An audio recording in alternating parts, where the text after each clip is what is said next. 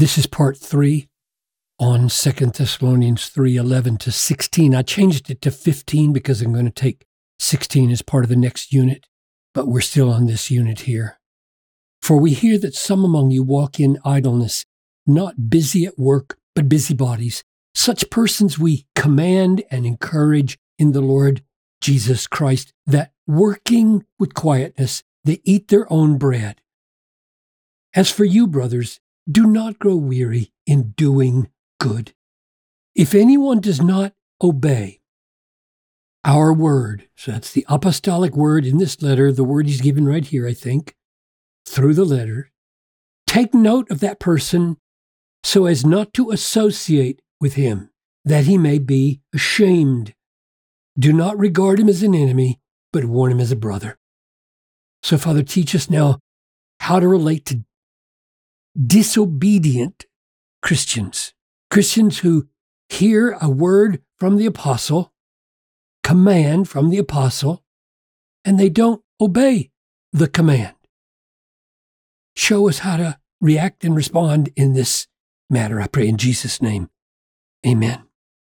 So you warn the brother, right? And the aim of the warning, take note of that person so as not to associate with him and make him ashamed. So this holy ostracism here, not eating with them, not doing casual things with them as though nothing were wrong, is in order to shame him, not regarding him as an enemy, even though we are to love our enemies, and yet the brother love and enemy love are not identical, but warn him as a brother.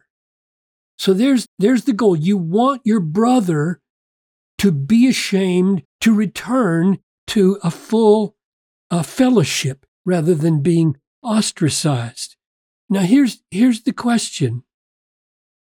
How long can he walk in disobedience without consequences?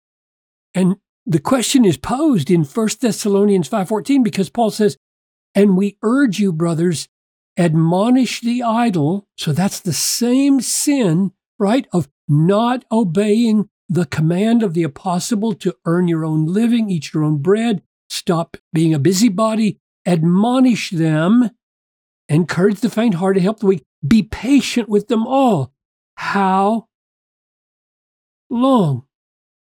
That's the practical question, right? Does this disobedience, not obey this command, does it matter if it lasts forever?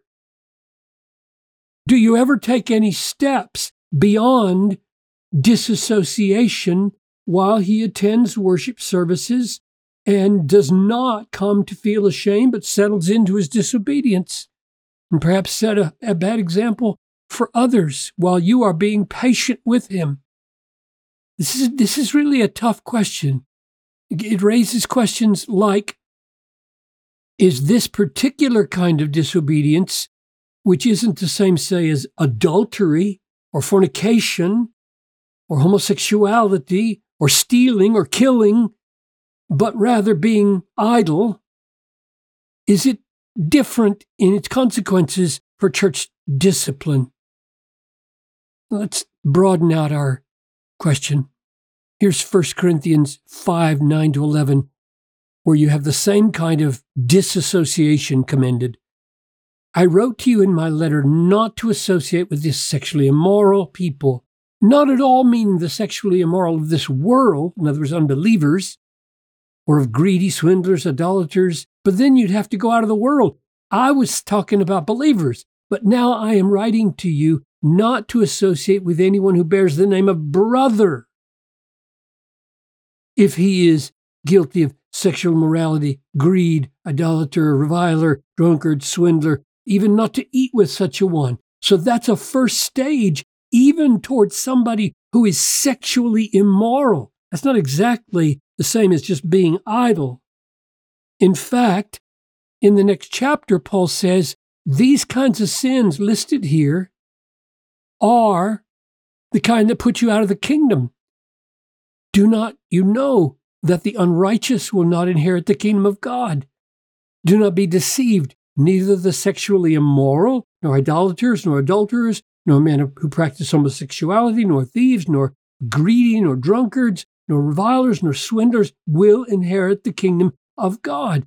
And such were some of you, but you were washed, you were sanctified, you were justified in the name of the Lord Jesus Christ and by the Spirit of our God. So you have people back in chapter 5 who are doing these things like sexual immorality, greed, idolatry, reviler, and he tells them, I'm writing to you not even to eat with such a one. And there he doesn't mention kingdom exclusion. So it seems to me that when he says in the next chapter here that these things can put you out of the kingdom of God, that is, they can show that you really weren't justified, you really weren't washed, you really weren't sanctified by the Spirit of God, and therefore you don't belong in this community. When he says that, he's implying that this strategy of not even eating with such a one has a limit. You don't want to act precipitously in excluding people from the fellowship. And so you wholly ostracize. But what if there's no repentance indefinitely and they are doing things that exclude them from the kingdom? And so Paul makes it very clear in the earlier part of that chapter. It is actually reported there is sexual immorality among you of a kind that is not tolerated even among pagans. For a man has his father's wife, and you are arrogant. Ought you not rather to mourn? Let him who has done this be removed from among you. Cleanse out the old leaven, that you may be a new lump, as you really are unleavened. For Christ our Passover lamb has been sacrificed. So it seems to me that we have the question of, when it says be patient with them all, the idle, there are two things at play. One is the kind of sin it is. It's idleness rather than adultery or sexual immorality, and yet it is disobedience to the apostolic command, and yet you're supposed to be patient a long time. How long?